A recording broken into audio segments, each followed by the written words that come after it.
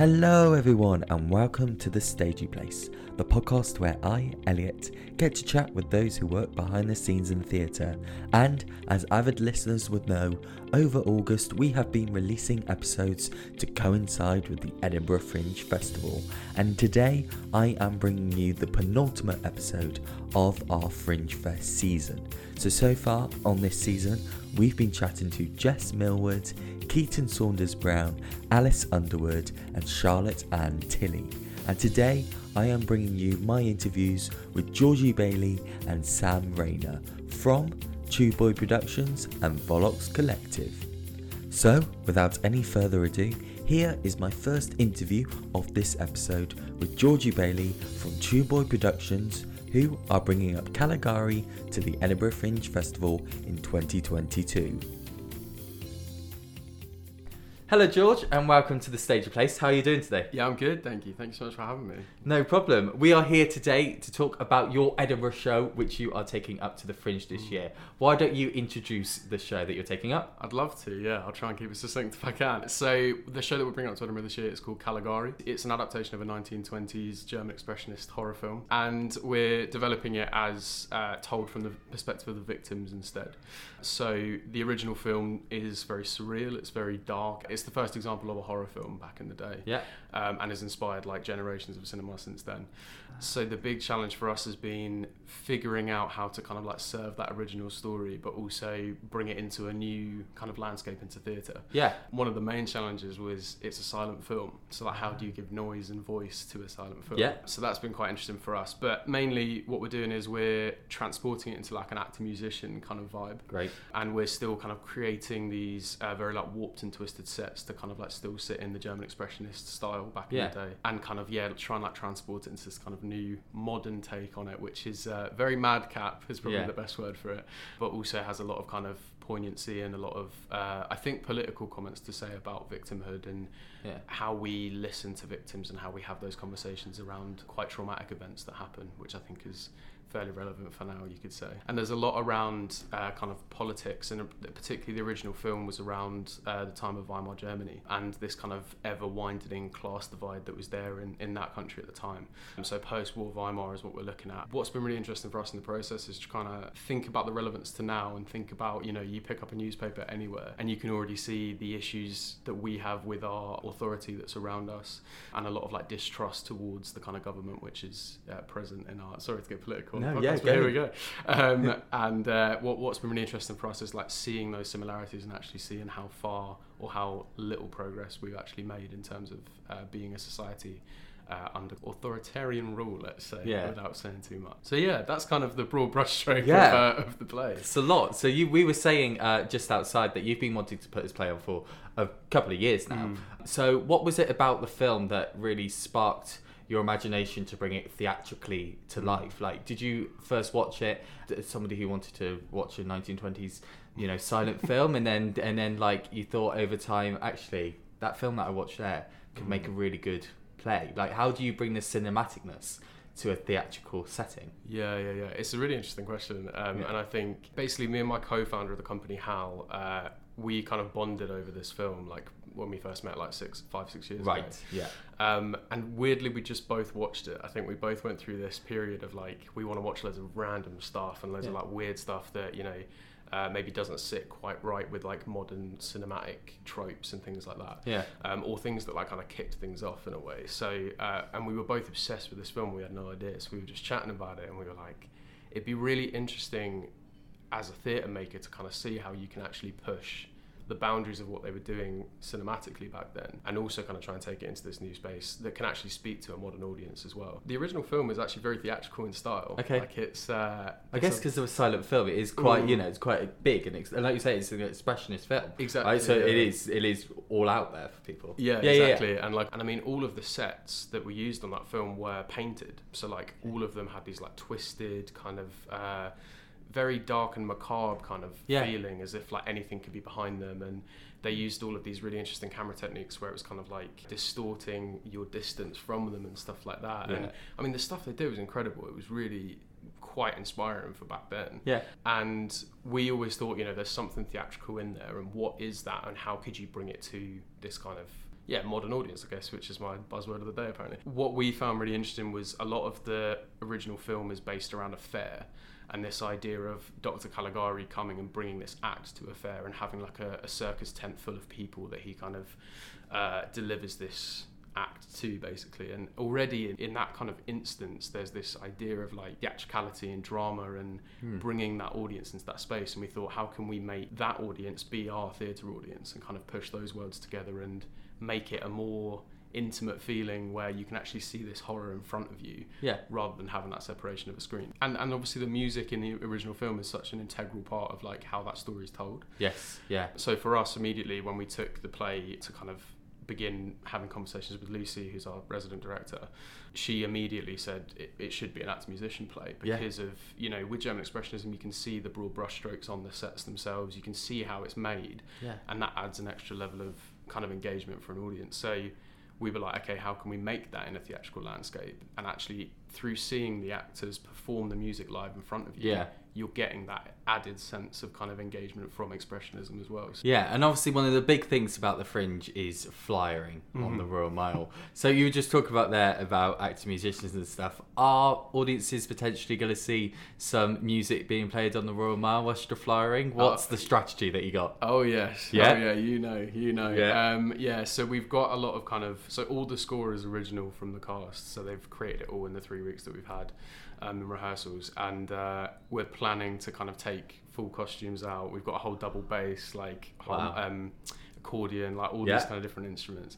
So hopefully we can set up some little camps. Stop the street on the Royal Mile, even though it's always so busy. Yeah. So I know that you've been before. Yeah. I mean, I remember going up with youth theatre like back in the day. Yeah.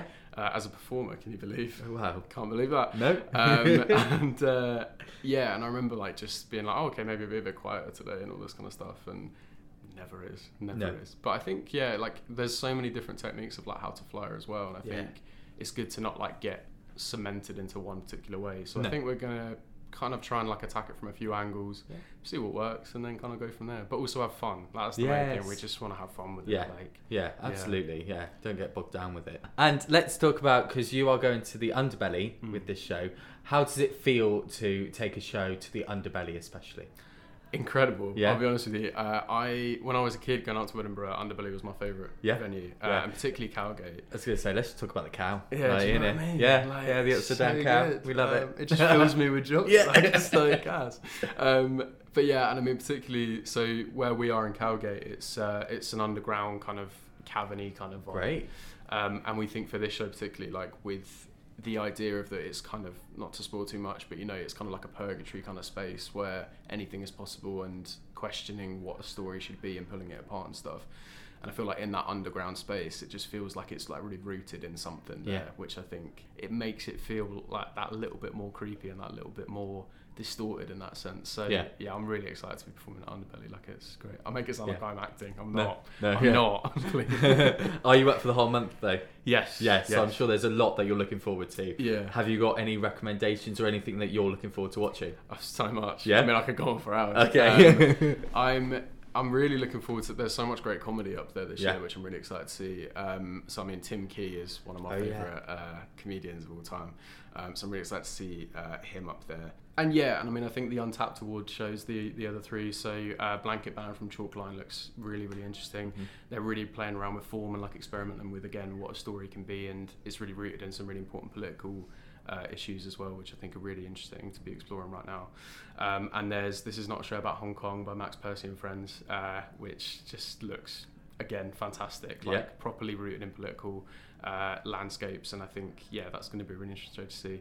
And then Ugly Bucket, who are doing Good Grief, which sounds so interesting. It's like a clown techno show, all about grief.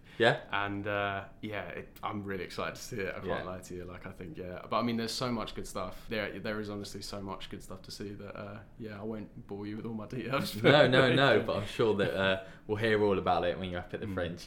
George, thanks so much for coming on to talk about Caligari. I've got one final question though. You've spoken a lot about this episode about going as a child, going as a youth theatre member to the Edinburgh Fringe. So I'm sure you've got a lot of hints and tips that you've kind of conjured up over the years. For audience members listening to this episode, or company members who are going up to the Fringe for the first time, What is your like tip for them? So I think my first one is like, take it easy. I think there's such a pressure with Edinburgh to do everything and see everything and go and meet loads of people and have all of these incredible experiences every single day, every single hour of the day. Yeah. And I think actually it's important to remember that like our mental health is really important and our health is really important, and it's all very well having the best month and knackering yourself out, but by the time you come out at the end of that, where are you at? Do you know what I mean? Yeah. So I think it's important to like pace yourself, take it easy. If you need a day to just like have some time to yourself, like do it, like absolutely. The other one I've got is a bit of a two-hander. It's go and see a show on your own at least once. Yes. But also go to a show that you would never go to with other people. Okay. As in like, so if other people want to go see a show and you're like, oh, I'm not sure if I want to go to that, whatever, just go, like no matter what. Because I think the best thing about Edinburgh is that you can see such a wide variety of stuff, and it's often the things that you don't have any interest in whatsoever that you love the most, because you have no idea you like that stuff yet. And I think for me as a kid, it was about just seeing everything and anything that I could. And now I feel like I have such a better understanding of like what people are making now, and you know, and what the trends are, what people are wanting to write about, what really like drives people, and I think that's a really exciting experience, to be fair. Yeah. So yeah, go see a show on your own, see a show with other people, which is such a relevant advice, and just take it easy. I think my main was. I think they're amazing tips. And George, that brings us to the end of our interview today. Thank you so much once again for coming on to talk about Caligari. If people want to come and see the show, whereabouts can they see it? So we're on at Underbelly Cowgate from the 4th of August to the 28th of August at 6:30 in the evening every single day, apart from Monday the 15th. So don't come then, because we won't be there. But thank you so much for having me as well. It's been lovely. Thanks so much. And there we go, that was my first interview of this episode with Georgie Bailey from Two Boy Productions' Caligari, which is being performed at the Underbelly Cowgate. And now we're going to jump straight into our second interview of this episode with Sam Rayner from Volox Collective. Hello Sam Rayner, and welcome to the Stagey Place. How are you doing today? I'm doing so well. How are you doing? I'm doing really good, thank you. We are here today to talk about The Man Who Thought He Knew Too Much, which is going to the Pleasance Dome in the Jack Dome space from the 3rd until the 29th of August at 1:10. Sam, would you like to talk about your role in the show and how rehearsals are going so far? Absolutely. So I'm one of 4 co-artistic directors of Volox Collective, and we work completely collaboratively in a non-hierarchical way. So we all share responsibility for writing, performing, and producing the show. That's my place, and it's been a long journey to create the show. We started way back when in 2019, and we started creating it on a farm in rural Vermont. We started creating this show, The Man Who Thought He Knew Too Much, and we planned to take it up to the Fringe in 2020. Which for some reason didn't happen. Can't recall why. And then again in 21, we planned to take it up again, and then again, it didn't happen. Again, can't remember why. So here we are, 2022. And the show itself is a cinematic pastiche, really. It's, in a way, a love letter to various cinematic styles. And narratively, it follows a French man living in New York in the 1960s, Roger Clement, who narrowly avoids an explosion in his office building. And that changes his kind of regular 9-to-5 existence into something that is really extraordinary. And so he moves from this regular routine to something that completely flips his understanding of the world around him, and it takes him on a journey to try and take revenge on his would-be assassins. And by the end, he changes the course of history. Don't want to give too many spoilers, but there's a very major world event that happens in the 1960s that he manages to alter. Amazing. And how do you come up with a story like this, or, you know, to go back in history and talk about this story? Like, why is it so important for you to create theatre based on the stories that you are showing on stage? Brilliant question. I think that a lot of theatre doesn't demand a huge amount of the audience's imagination. And I suppose what we're trying to do in the process of watching our productions, we hope, is really inviting the audience to collaborate with us in a way. We present very concrete images with our body, which in itself I think is quite unique for physical theatre. It's much less dance-based, and it's more, we shift between being, you know, a blade of grass or a ball of tumbleweed, a telephone box, a ship, and, you know, various characters in the blink of an eye.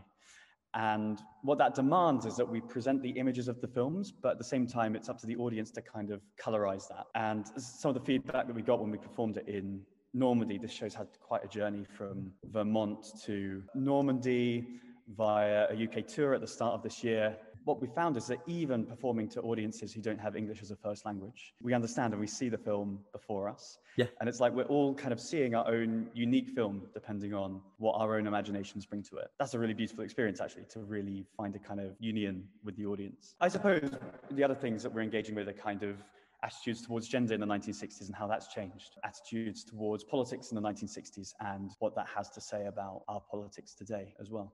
Yeah, and like you were just saying in that answer there, you've had a little bit of a tour before this at the start of the year. You've done a couple of previews here and there. Now it's coming up to Edinburgh. And like you were saying there, for people, English may not be their first language, but they can come and enjoy this because it's visually a spectacle because of how you are creating the world around you. So talk about how you've managed to change bits up throughout the previews to now create something that is hopefully quite, concrete for the Edinburgh shows. How do you work around, fixing and tweaking stuff here and there for like the main product of the production? Yeah, absolutely. So we started work on this off grid. We spent a month in Vermont, which is where Olivia's from. She's one of our co-artistic directors. So we're on the side of a mountain in Vermont. Wow. Working outside.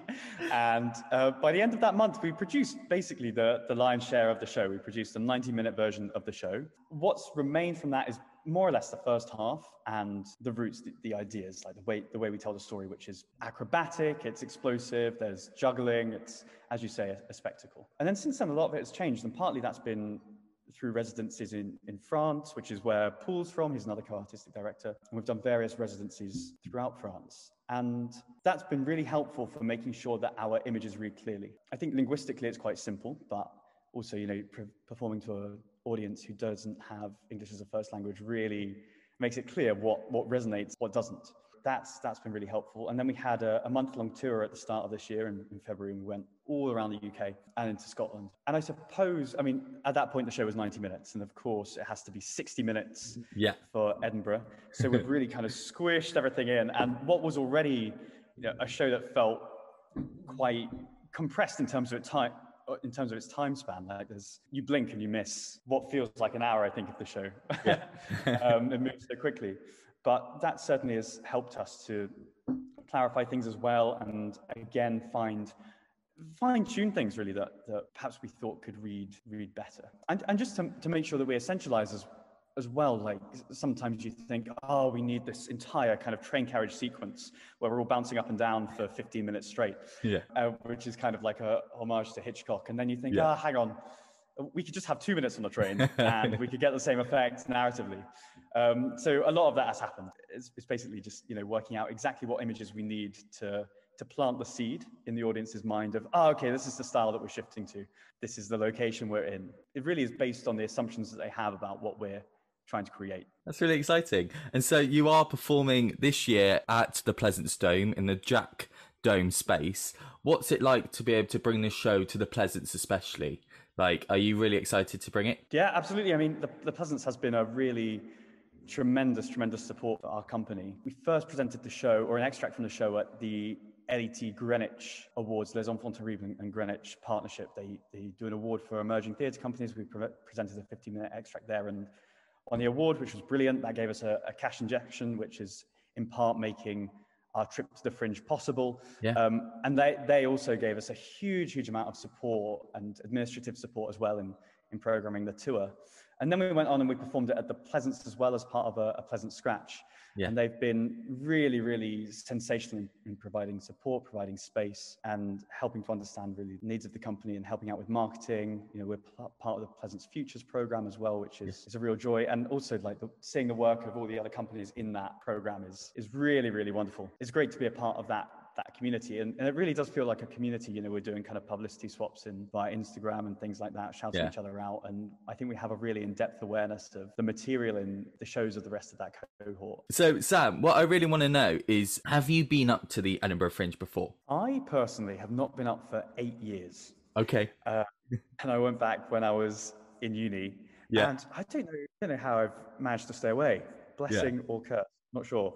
And going up for the first time, like you say, in about 8 years previous, have you had any tips? Have you been wanting any tips about how to get around the Fringe? Or would you have any tips for any audiences or companies going up to the Fringe for the very first time? It depends how long you're going up for. I think if you're going up for a month, go down the mile, see what comes into your hand, and mix that up with doing a little bit of pre-planning as well. I think it's really good to have a mixture of hitting shows that you know you want to see, companies that you support consistently, go and see their work, absolutely, but equally be open to receiving kind of a flyer in your hand and saying, yeah, okay, that sounds good. I had a great chat in a coffee shop with someone who recommended their show, and yeah, absolutely, I want to go and see that.